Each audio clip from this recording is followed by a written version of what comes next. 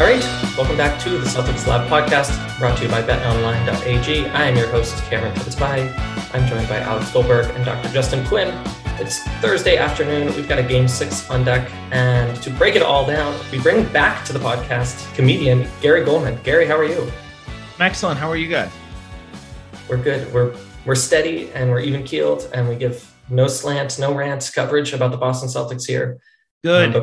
But privately, I'm on cloud nine. Privately, right, exactly. Yeah, privately. Gary, you are on your tour, Born on Third Base. You're going to be in Portland and Seattle this weekend and in LA in the coming weeks. Can you give us 30 seconds about this tour, just to move the product? Well, I'm at the top of my game. If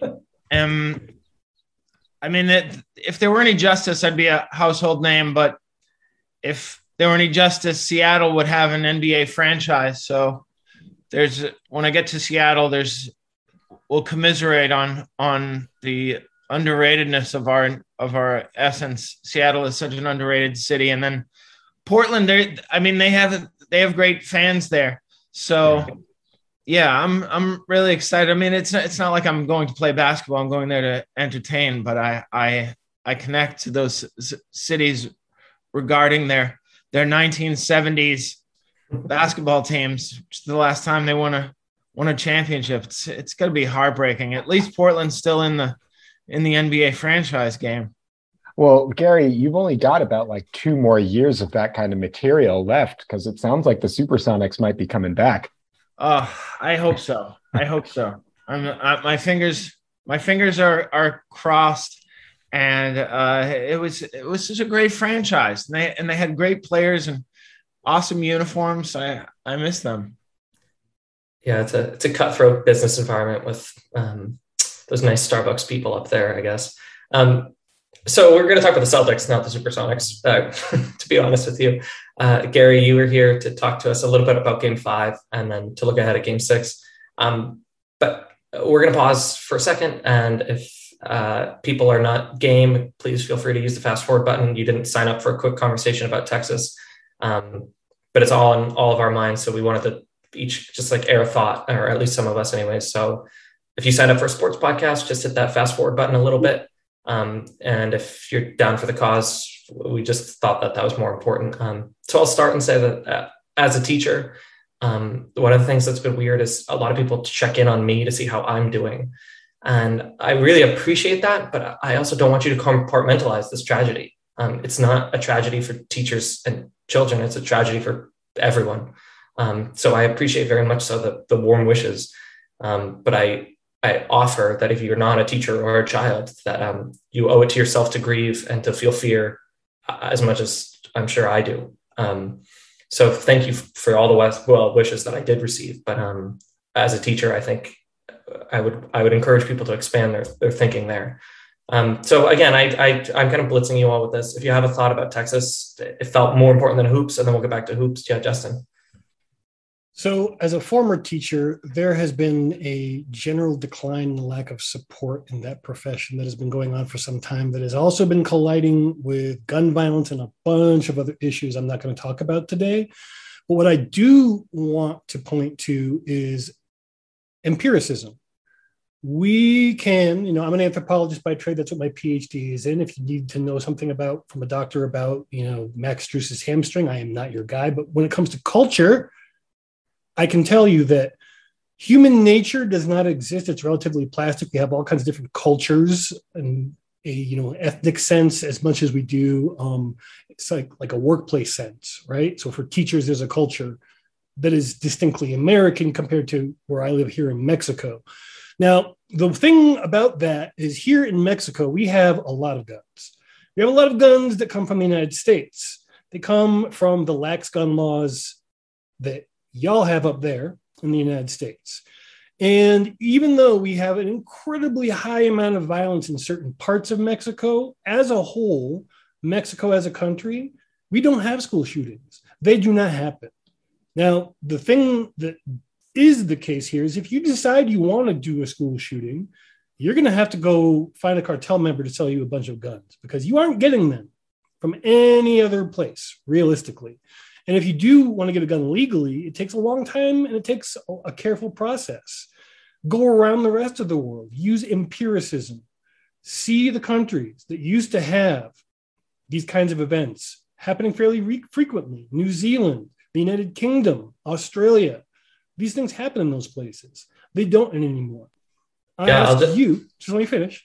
I ask you to go out, do your own research, find the places with the rules that seem to have prevented these things and advocate for that, or at least get a better understanding of how things work at a human level. Yeah. And to that end, I am also a teacher on this pod. If you're listening to this pod, there's a lot of teachers who feel pretty strongly about this, but I am a history teacher specifically. And so the kind of thing that comes to mind when thinking about all of this is that, Justin, you're absolutely right. I think that going around to other countries and thinking about kind of why this is such a uniquely American problem is a really important thing that I would really strongly encourage everybody to do. If you do that, I think a couple of things that you're going to find is this. The United States has always had, frankly, a deeply problematic relationship with the Second Amendment. And this is a kind of thing that people like Ted Cruz and the NRA and Greg Abbott have been hiding behind for, and Rick Scott and all of these people who are getting media coverage right now have been hiding behind for decades and centuries and much longer. And let's be perfectly unabashedly clear about this. If you are talking about the Second Amendment and the right to bear arms in this country, you cannot talk about the Second Amendment without talking about the fact that the Second Amendment was primarily in the Constitution as a tool to put down slave rebellions, as a tool to arm white people and maintain their power and their strength as a majority rule in this country, no matter what. You cannot talk about it and do that any sort of historical justice. So when we're talking about things like critical race theory, or when we're talking about thinking about how, these things are all connected and they all kind of weave together in a very tightly knit and important social fabric, why we need to study these things, why schools need to be at the forefront of teaching kids about the real history of the United States. It's because of stuff like this. It's because people to this day are using the Second Amendment and their beliefs around it and their reverence for it without placing it in anywhere close to the proper historical context that it needs to be placed in, and using it to justify or at least shy away from taking any sort of action on mass atrocities that can and should be prevented and are prevented by nearly every other country in the world, specifically because they do not have this relationship with the constitutions, with the Second Amendments. They don't treat things as if we should be listening to laws that were written in the 1780s. They have fluid, adaptable legal systems made by people in the moment to protect people right now. Yeah. So Gary, I DM'd you at the height of a Celtics game. So this is a surprise, I'm sure, to you. So no obligation to share a thought, but I'm sure you have thoughts on your mind. No, of course. And I thought you all spoke so eloquently about it. And Alex, that was really insightful, and something that I've been thinking about so frequently is just the nature of the racism involved historically in this, and also just the idea that we are following this law that really has it's not applicable to the current situation with the power of the guns and the bullet. When all that was written, there was no bullet. Yeah. Well, you had to take so long to reload and to compare it to what they have available now in terms of assault rifles, and I just found it very interesting that I thought the president gave an excellent speech with the right amount of fury and anger about this, despite the fact that mediocre comedians are saying that he's not coherent and that he's not able to be in public or give speeches. I mean, it's such nonsense. But also closer to our field, the speech that Coach Kerr gave before that game, it's exactly how we the right-minded people are feeling. How does basketball matter in this, that we live in a country where the whole thing about protecting our children is so disingenuous when you think they're trying to protect the kids from hearing the word gay or slavery, but they're not trying to protect them from assault rifles or attacks by gunmen. It's just so disingenuous and it's infuriating. And the other source of just perfect pitch contextual assertion was the Onion, which is a satirical newspaper, saying nothing could be done, says the only country where this happened, which echoes what you said, Cam, that this is the only country, and you, Doctor, regarding Mexico. I mean, the idea that we throw up our hands and say, well, nothing can be done, and the one half of our two-party system is completely indebted to this group that is preventing us from having common sense protection of children and teachers and grocery shoppers and just it's infuriating. So again, this is a basketball podcast, and we don't want to. We didn't sign. First of all, Gary, we didn't sign you up for this, but we didn't sign the listeners up for this. And one thing that I said to my students was, I don't get to tell you how to grieve, and so I'm going to give you a moment to reflect. But if your emotional process is to carry on, that's valid too. So I think a lot of people do find solace in distractions like sports, because this is a big systems-wide issue. So to that end, Gary, we would love to have you on in the off season and do this for hours. But to the benefit of our listeners, because not everyone wants to swim in these waters again and again and again, we'll keep it moving. But hopefully this was impactful for some people. And I think at least for us, it was emotionally honest to make mention that this is more important to us than basketball. Gary, I'm going to use a visual gag to get us out of this moment. Tell us about wondering how you were going to segue out of this, man. I'm going to ask Gary to tell us about the poster that's behind him. So, for the YouTube crowd, this is going to work. For the audio crowd, hang tight a little bit longer. Right. My friend Matthew Glover, who's this incredibly talented artist, this is colored pencil. Holy crap! Really? Yeah, and I mean, it looks like a photograph, but he gave this to me as a present after I sold out Carnegie Hall earlier this year. And what I've been doing, and I know this will sound childish and superstitious, but I put it in front of the TV so that he can watch the game with me. And since I did it when we were down 3-2 to the Milwaukee Bucks, we've been 5-0 since I watched with him.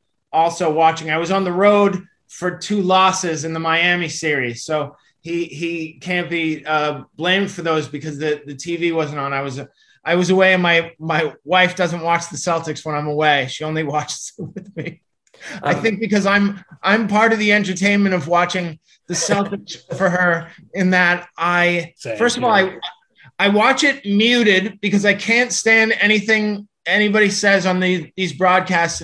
Mark and Mike and Van Gundy, they infuriate me, and I'm a huge Mike Breen fan. I can't tolerate Mark or Jeff Van Gundy, but together it's just a nightmare of bad jokes and just trying hard to be funny rather than insightful. And if they're friends of yours, I hope you intervene and tell them to knock it off, because they're be either insightful or shut up. I don't want to hear you make bad jokes. They're not even dad jokes. They're just bad jokes. They're just awful. And they force their humor on me. And so I mute the whole game. And then I'm screaming at the refs. And I'm worse than Heinsohn, man. There's not a call on the Celtics that I think is fair. I mean, every once in a while, if it's just so obvious and beyond the pale, but for the most part, I feel like that even in the previous game when the Celtics seemed to be getting all the calls, I felt that it was finally even-handed. I mean, we love a homer on this. I mean, I said at the top, no slant, no rant, but I didn't apply that to you, so let it rip. Let's do this. Anyone who's listening now knows that the Celtics won Game 5, 93-80, which is a throwback score. So we don't have to spend too much time on that. What I'm going to do, Gary, I'll give you first bite at the apple. I'm just going to invite each of us to name a player and talk about a player for 30 seconds to a minute. Say whatever you want about that player, good or bad. So Gary, a Celtics player or Heat player that you'd like to talk about of your choosing, off you go. I would like to talk about Jaylen Brown and how impressive his game was. And I will say early on, I was frustrated by some of the turnovers, but he doesn't seem to ever get frustrated. He's a guy who I don't mind taking that fifth three after he's missed four. I just know he believes in himself. And the dunk was so emphatic and so beautiful and so timely. And the threes on the wings were so impressive. And I just also the thing that I loved is I love every interview he's ever given. And he gave such a terrific interview after the game. I was so pleased that they chose him to be they usually choose the guy who had the biggest game for the immediate interview. And I was so glad that they chose him because I think he's been so underrated all along and so valuable and plays such great defense and hustles. And so I imagine other people will want to talk about Derek White or Al Horford, but I just sometimes Jaylen gets lost in the shuffle because he does what you expect of him many a night. So you take him for granted. But he just has such a beautiful game, and also I just know what he's done year in year out off the court in terms of activism and being using his platform to get across his values, ethics, and philosophy. So I admire him to a very high degree. All right, he's off the board. Justin, you go next. Yeah, I was going to say I'm a big Jaylen Brown fan also for all the same reasons you laid out. And he was the person who I really wanted to talk about. You definitely burned me there, but I have an out. And that out would be Ime Udoka. He may not be a player, but he needs to be addressed in how he specifically singled out Jaylen and gave him a fair but tough discussion of at least how he represented it after the game about how he was like, you're hearing the crowd and you're acting surprised after 5 games that they're poking the ball out from behind you. You got to control the ball better than that. And to his credit, as far as I'm aware, he did not turn the ball over at all in the second half. Yeah.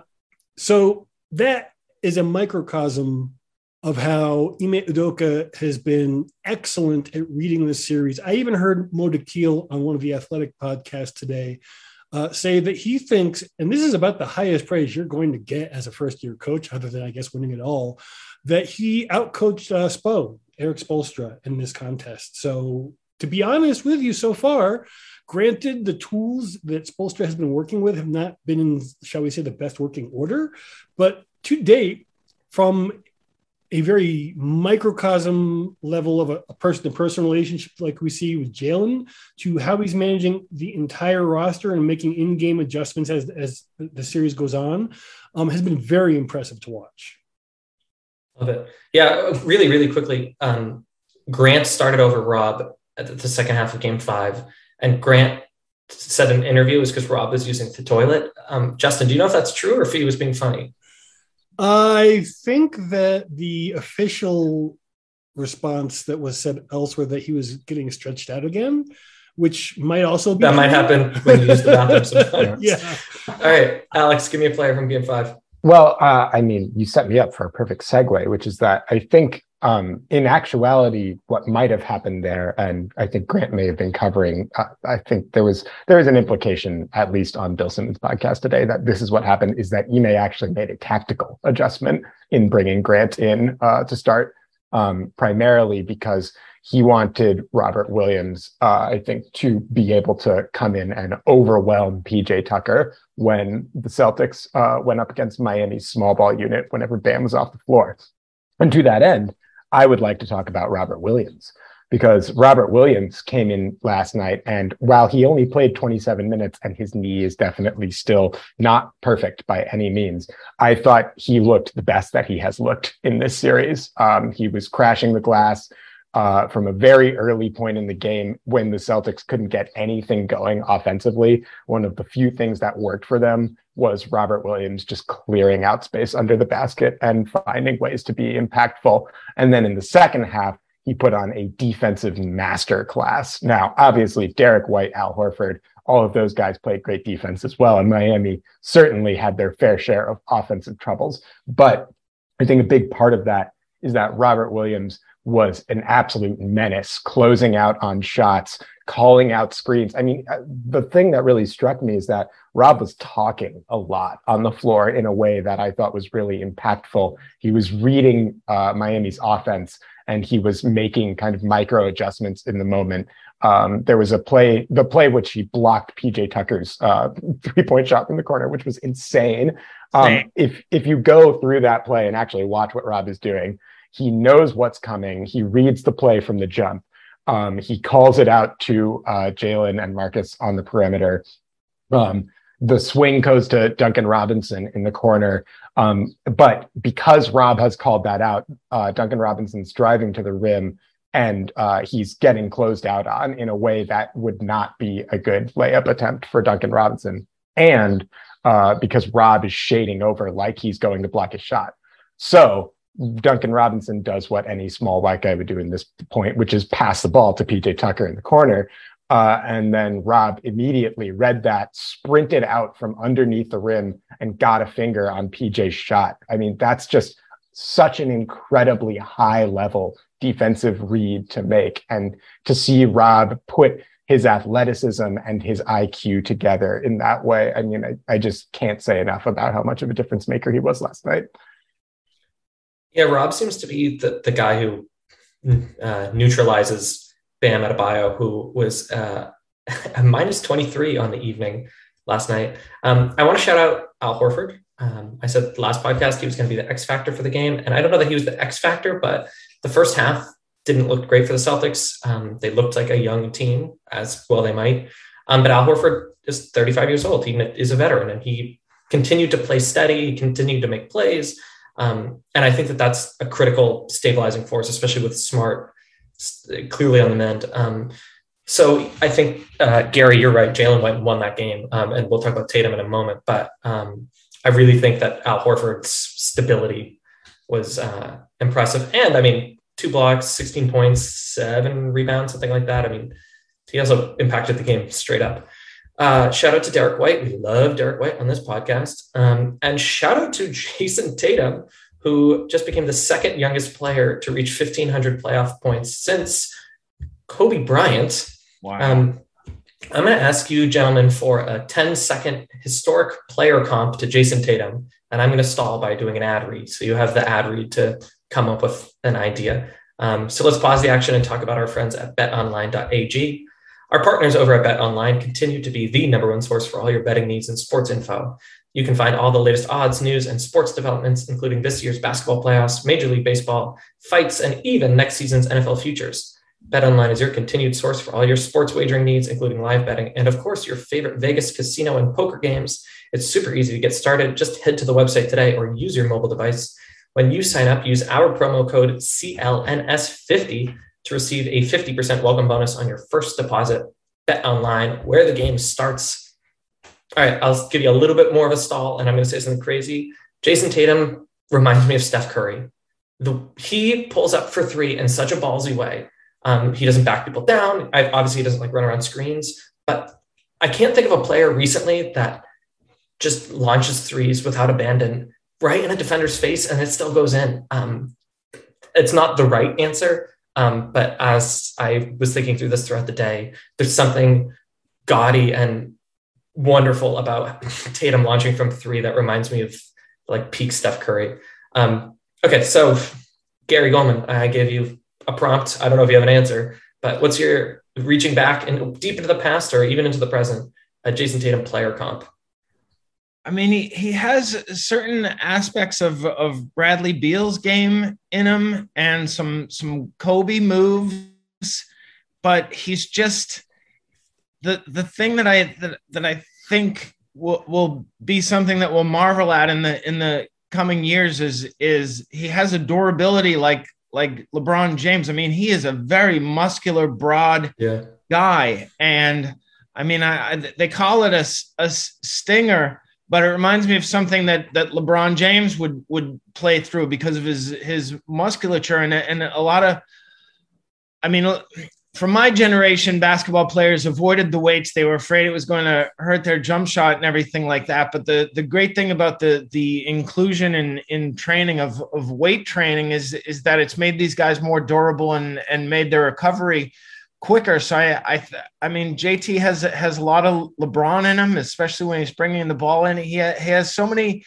aspects of so many great games. It's hard to narrow him down to one guy. I mean, he has great touch around the rim, like Irving. There was a reverse layup the other night that I thought, because here's the interesting thing. I showed a kid that I played basketball at the Harlem Y with. I showed him that famous Julius Irving reverse against the Lakers in the 1980 series. And then he showed me 5 other moves on YouTube that were either similar or a little bit better. And I thought, oh, we only had one really to point to back then. So there are guys doing these extraordinary things night to night, maybe not in the championship series, which made Dr. J so iconic, but I feel like JT, I mean, the best compliment you can give a performer or a comedian is you remind me of no one. And I don't think I started looking at some of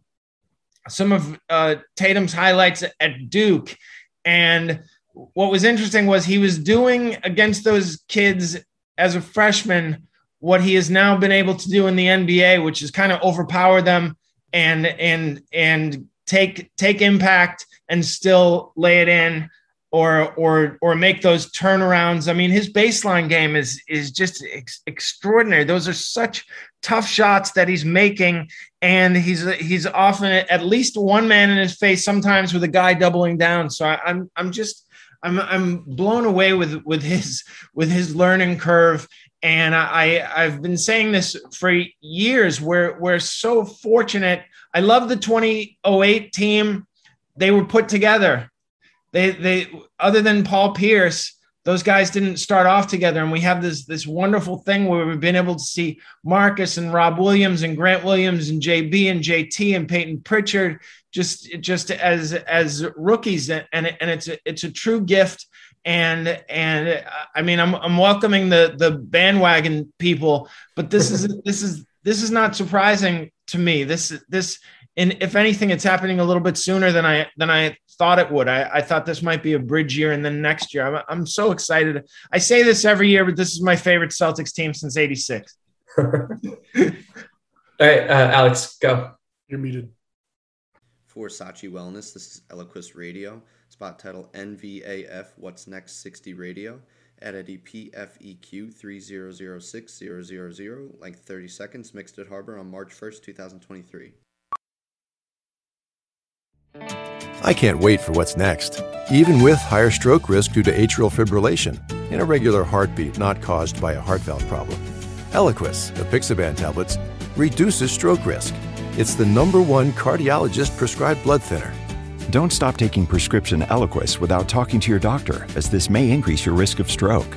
Eliquis can cause serious and, in rare cases, fatal bleeding. Don't take Eliquis if you have an artificial heart valve, abnormal bleeding, or have antiphospholipid syndrome. While taking, you may bruise more easily or take longer for bleeding to stop. A spinal injection while on Eliquis increases risk of blood clots, which may cause paralysis, the inability to move. Get medical help right away for unexpected bleeding or unusual bruising, or if you have tingling, numbness, or muscle weakness. It may increase your bleeding risk if you take medicines such as aspirin products, NSAIDs, SSRIs, SNRIs, and blood thinners. Tell your doctor about all planned medical or dental procedures. Learn more at Eliquis.com or call 1-855-ELIQUIS. Well, because Alex is muted. Hey, no, I got you. It's interesting, Gary, that you bring up his Duke footage. I was actually watching a little bit of Jason Tatum Duke footage the other day myself. And I think if you're going to compare Jason Tatum to any historical players, I'm actually going to go back to another high-end Duke prospect who was taken number 3 overall and was widely considered to be one of the great college players of his time. I think Jason Tatum is a lot like what if Grant Hill doesn't get injured? And I think there's that for a lot of reasons. I think the big thing that stands out is physically, they're very similar. They both got long arms, rangy athletes who can cover a huge amount of ground in a short amount of time with really good footwork. Their offensive games are both high-powered scorers who can also pass and rebound and affect the game in other ways. Grant Hill was a good defender prior to his injury as well. The differences between Jason Tatum and Grant Hill in a lot of ways come down to the fact that A, Grant Hill got hurt in the NBA and in a way that was lingering and kind of derailed his trajectory as a true superstar. And B, he never had surrounding talent like Jason Tatum did. But I think there's a lot of similarities to their game. And if there's any kind of historical comp for Jason Tatum that I can think of, the first 6 or so years of Grant Hill's career really stand out to me. That's really good. I was actually going to follow up Gary by saying that I agree very strongly that making a comp for Tatum is very hard. And that's about as good of a comp that I've heard, honestly, because he is just like a sponge. He pulls in elements of whatever players he admires, whoever he works with, and he does it really fast. Like his game changes very rapidly compared to a lot of players who add stuff over years. He adds stuff over months to his game, which is just very exciting to see because he's clearly not even close to done developing even now. Yeah, to quote the great Bo Burnham, he's incomparable. He's like a... All right, so let's talk about Game 6. And yeah, that's a Bo Burnham joke, not a Cameron joke. Let's not get too eager, but we are looking at a Celtics team 1 win away from a trip to the NBA Finals, the first that Boston would have since 2010. Gary, just 1 game. What are the keys to victory, as best you can tell, for the Boston Celtics in Game 6 Friday night at home?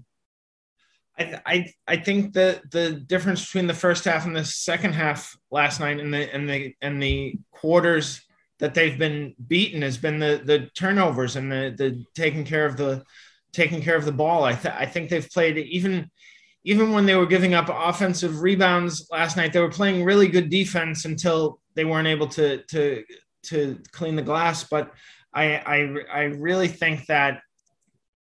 I mean, I don't know if you guys are fans of the movie Swingers. Go on. Okay, so there's a moment where they're telling Jon Favreau how he's a big bear. And he has these big claws, and there's a bunny. He's not sure how to attack the bunny. He's got these big claws in it, and it's almost like I saw last night in the second half that the Celtics realized, oh, we're a lot better than this team, especially as the series goes along and they're worn out and they're tired and they're playing every other night and we're playing every other night, but we're younger and we're a little bit healthier. And also, I mean, I hate to think that there could be any kind of mental letdown at this level, especially a team like Miami, but it almost feels like the Celtics got down by 30 and there wasn't a moment where I was like, I knew they were going to make that comeback. That came very close. A couple of makes here and there, and the inbounds play that was screwed up. I think that could have been either sent into overtime and we lose by 2 or 3. And the thing I've seen in this Miami team is they get down big. They don't make that run, especially the last 2 games. It's the other thing is that I wouldn't be surprised if you find out after the series, well, these injuries were much more significant than they were letting on. So that happens sometimes, and I admire that, but I don't want it to discount the Celtics' achievement. Yeah, Justin. So building off of that, I do think that Bam Adebayo is injured. I think that the people who are saying that he is afraid of Robert Williams, I think that he is respectful of Robert Williams, but there has not been the same swagger, the same aggressiveness that we have seen from him in the past. And yes, there aren't the same people to pick on, and the scheming is making it harder for him to do what he does well. But I do suspect that even if we don't count Bam among them, that the injuries are much more significant. For me, the key to victory in this series really is just the key to victory of playoff basketball for the last several decades, which is the half-court offense wins and transition offense is unreliable at this level of the playoffs because it's gameable, it's schemable, and we're seeing it happen in real time. The Miami Heat are basically the NBA version of this one weird trick the Celtics hate, basically. They're very, very good at getting the ball out of your hands and creating offense in transition. But if you stop that, they don't really have anything significant. Like they have Jimmy when he's healthy. And even when he's healthy, I don't think it would have been enough had they been able to focus on controlling the ball as they should have in the second half of last night's game. If they had played like that for the entire season, this would have been at most 5 games for the series in the season. All right, Alex. So if thinking about game 6 and like ways that Miami could win, man, this Heat team is so beat up. Guys like Kyle Lowry and Jimmy Butler just really haven't had the same burst or explosiveness that we saw from them even as early as the first couple of games. Boston's defense seems like it's really closing down driving lanes, forcing Bam into difficult shots. There's not a lot of ways out for Miami. I'm not going to say it's over because they can win, particularly if Boston is careless with the ball and kind of sloppy. But to be totally honest, the only path that I really see for Miami is if they just go ballistic from deep, like Duncan Robinson, Max Strus, PJ Tucker all start hitting at the exact same time. And even then, I don't know that that's a super sustainable plan for them, especially given that, frankly, while Jimmy is hurt, and obviously like when Jimmy Butler is playing well and healthy, he's a really, really difficult player to guard.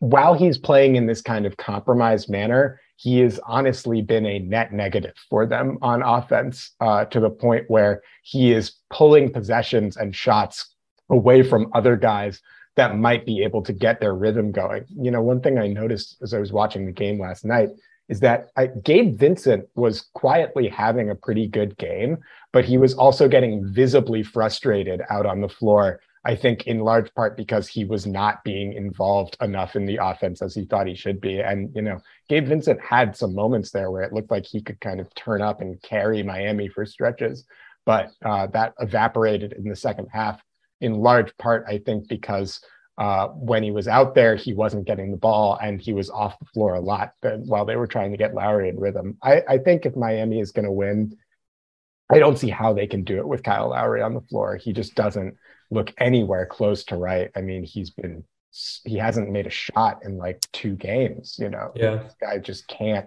play at the level that Boston is playing at right now. And I think their best chance is to change the lineups, throw everything at the wall, and just hope that they can get hot from deep. So my key for Boston, Gary, you kind of touched on it, is the Celtics are the better team, and I think that they sometimes forget that, but they're also the younger team, so they don't really know what to do with it.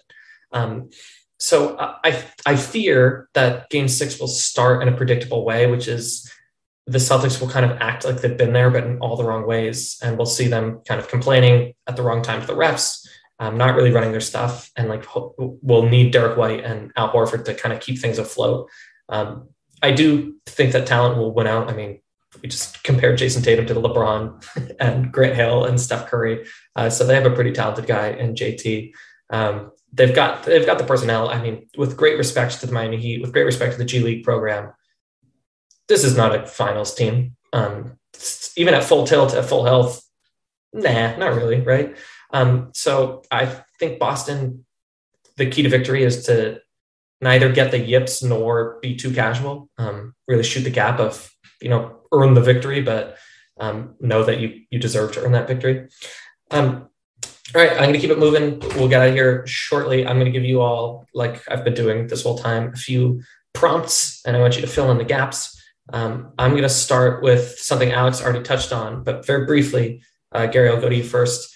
Miami's path to victory for the series is?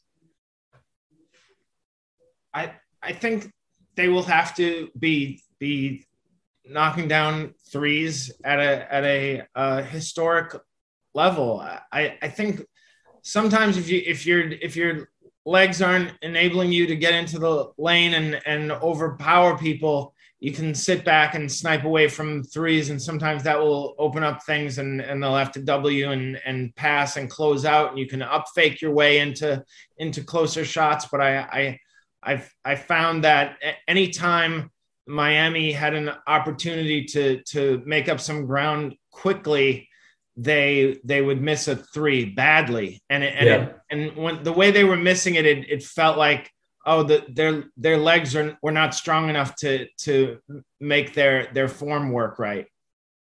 Yeah, I mean, go ask Dallas what happens when you don't hit your threes. Justin, Miami's key to victory.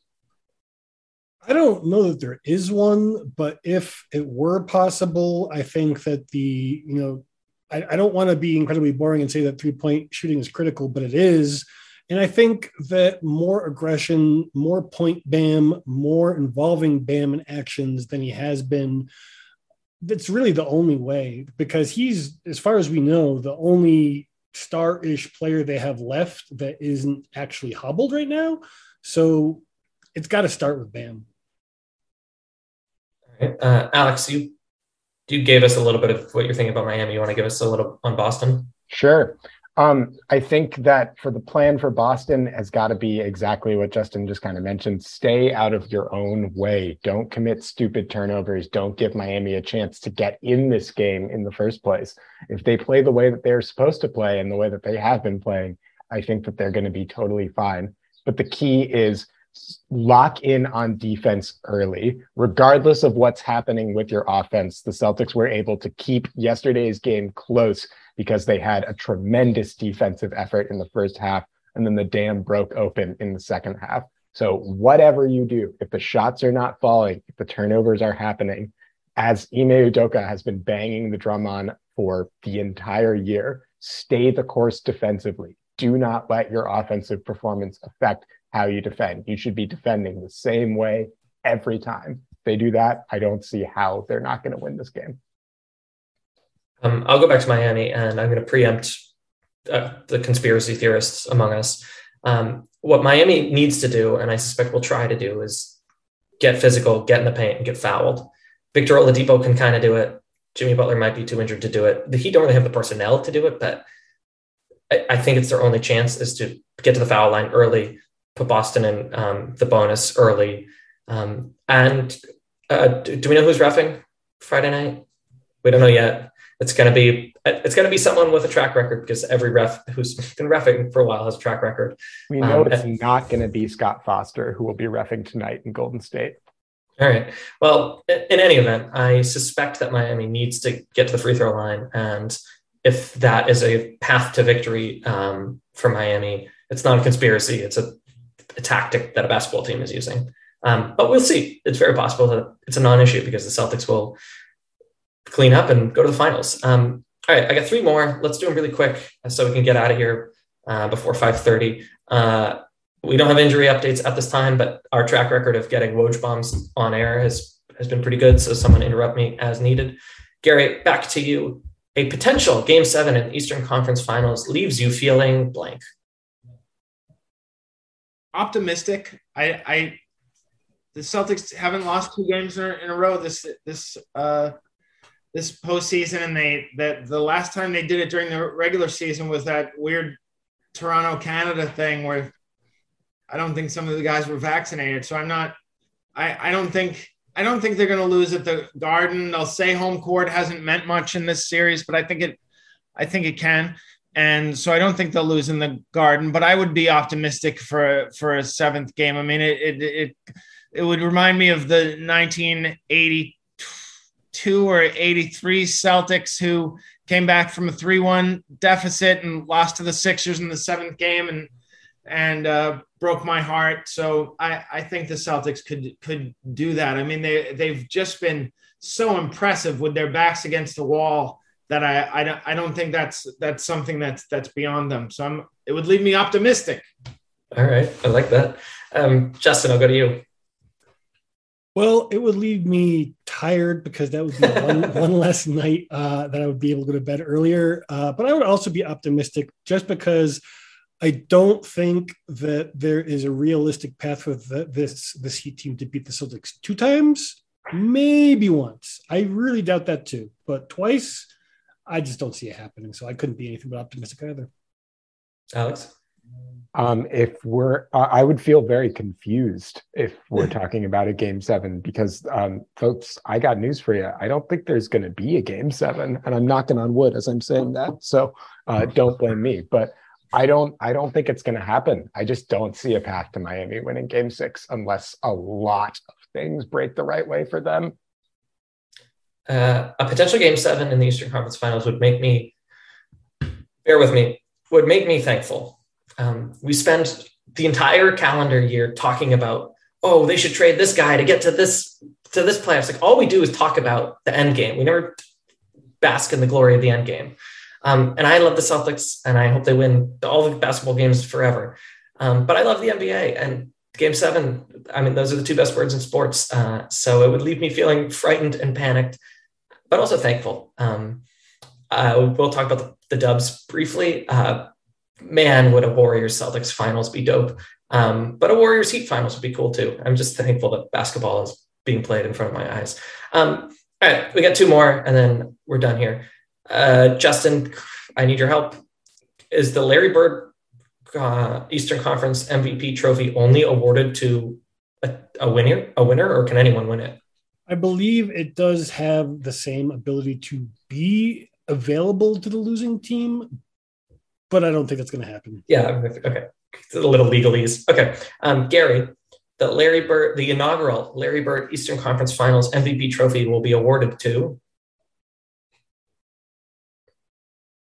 Ooh, this is a great question. And I'm going to have to say it will be awarded to Jason Tatum.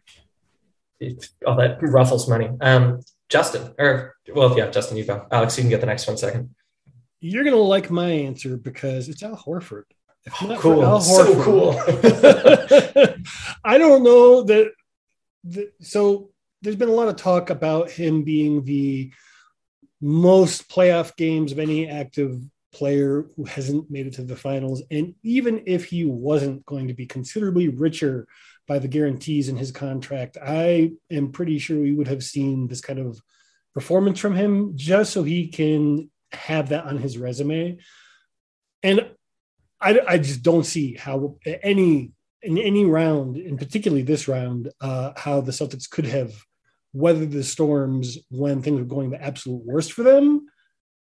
Because as we know, the Heat, they feed off of it, right? And he has been the level head that has held things together at the worst moments when things were ready to break open in the last game even.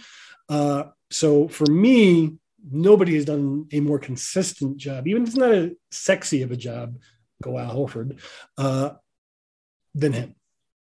Sometimes it's sexy, that block and the... I'm not about the eyes. I'm talking about the play. Yeah. Alex, the inaugural winner of the Larry Bird Eastern Conference Finals MVP award will go to whoever between Al Horford and Jason Tatum has a better game 6. And that's literally like, it's really close between both of those guys. I think you can make a very strong and credible argument for either one. And so whoever ultimately carries the Celtics to victory, and maybe it will be like neither of them, maybe it'll be Jaylen Brown has 40 again or something like that. But I'm kind of the belief that given that the Celtics have largely won through team effort and through good performances from multiple players rather than singular performances from one player, I just think whoever has the best game 6 is walking away with it. How many points would Derek White need to score in game 6 for him to win that award? Like over 50? If Derek White gets 50 points, he can have it by all means. Ooh, that's my prediction. I suspect it's Tatum because he's the star. A 30 burger from Brown might put it over. It really depends. But yeah, it's probably going to go to a Celtic, I think. I hope we don't jinx anything. All right. Gary Gulman, you are on the Born on Third Base tour, where folks in the Pacific Northwest and down in LA can find you the next few weeks. And I got one last question for you. I'll model the answer to the prompt. I'm going to ask you who's going to win the NBA Finals, in how many games, and why. And the answer would look something like this. The Dallas Mavericks will beat the Miami Heat in 6 games because, if you can believe it, Luka Doncic goes nuts. That's an example of an answer, not my answer. To Gary Gulman, first of all, thanks for coming on. You're always welcome on. My pleasure. I'm honored. I love this podcast, and you guys are such thoughtful people outside of the basketball knowledge, which I'm in awe of. But you're really thoughtful, kind people. So that's important. Well, thank you. Now I'm painfully blushing. Okay, Gary, tell me who wins the NBA Finals. Okay, so I think the Warriors will hold off the Mavericks. I think who will have home court advantage? Celtics, just barely the Warriors. The Celtics are the road team the rest of the way, regardless of who they're playing. Okay. So I think that the Celtics will split in Golden State. They will then take 2 of 3 at home, right? Because it's still a 2-3-2. So that will make it. It'll be a 2-2-1-1-1. Oh, it's 2-2-1-1-1. Oh man. Okay, so the Celtics will split with Golden State, take the 2 at home at the Garden, and then they will close them out in the 6th game at home. Love it. Alex. Well, Gary, you talked a lot about how we know basketball, but the take that you just dropped is proving that you know basketball, because that's exactly what's going to happen. Boston Celtics in 6 over the Golden State Warriors. The reason being because their length and physicality on the wing and their general identity as the singular best defensive team in the league is too much for Golden State to overcome in a competitive series. Dr. Quinn? For me, my wallet will most appreciate anything involving the Celtics. My fandom obviously will involve anything that ends in the Celtics having more titles to their name than the Los Angeles Lakers, and that's all I'm going to say. Cool. Man, I love rooting for the Warriors. Big Smokey is my favorite NBA player. Rocco is my favorite NBA dog. It's not really the Celtics' time, but I'm feeling exuberant. Celtics in 7, because they have the athleticism and the defense. Big win for defense. But hey, if they lose to our generation's best team, that's not so bad. All right, Gary, again, welcome on anytime. Folks who haven't should check out all of your specials. Just put them on repeat while you fall asleep. Keep an eye out for when Gary's in town. You're in New England in the fall. Is that correct? In Connecticut? Yes. Yeah. And then I usually do something in Boston and on the North Shore in Massachusetts once a year. So yeah, just sign up for Gary Gulman's newsletter at garygulman.com. And I will say that to your point, Cam, I think that the Warriors are the best team right now, but I feel like the Celtics could be over the next 5 years. I think they could take 2, maybe even 3 NBA championships, and just I've noticed over the years of watching basketball, even in college, that sometimes a team needs to go far to figure out that it's not that scary, it's not any different, and they feel more comfortable. And I think that at the very least, the Celtics are getting that this year, and it's going to lessen the pressure and the unfamiliarity in the next few years. So I'm bully about the Celtics over the next 5-6 years. All right, you heard it here first. 5 to 6 more years of fun podcasting. Yeah. I feel bad for the folks at the Magic Lab and the Rockets Lab that they have the podcast about. Don't feel bad for the Magic Lab. They've got the #1 pick. They're taking Jabari Smith. It's going to be great. That's true. That's content. It's all about just get the content out. It doesn't matter if it's good. All right, Gary Gulman, thanks so much for being here. Thanks everyone. Have a great weekend. Thanks everyone for listening. Bye-bye.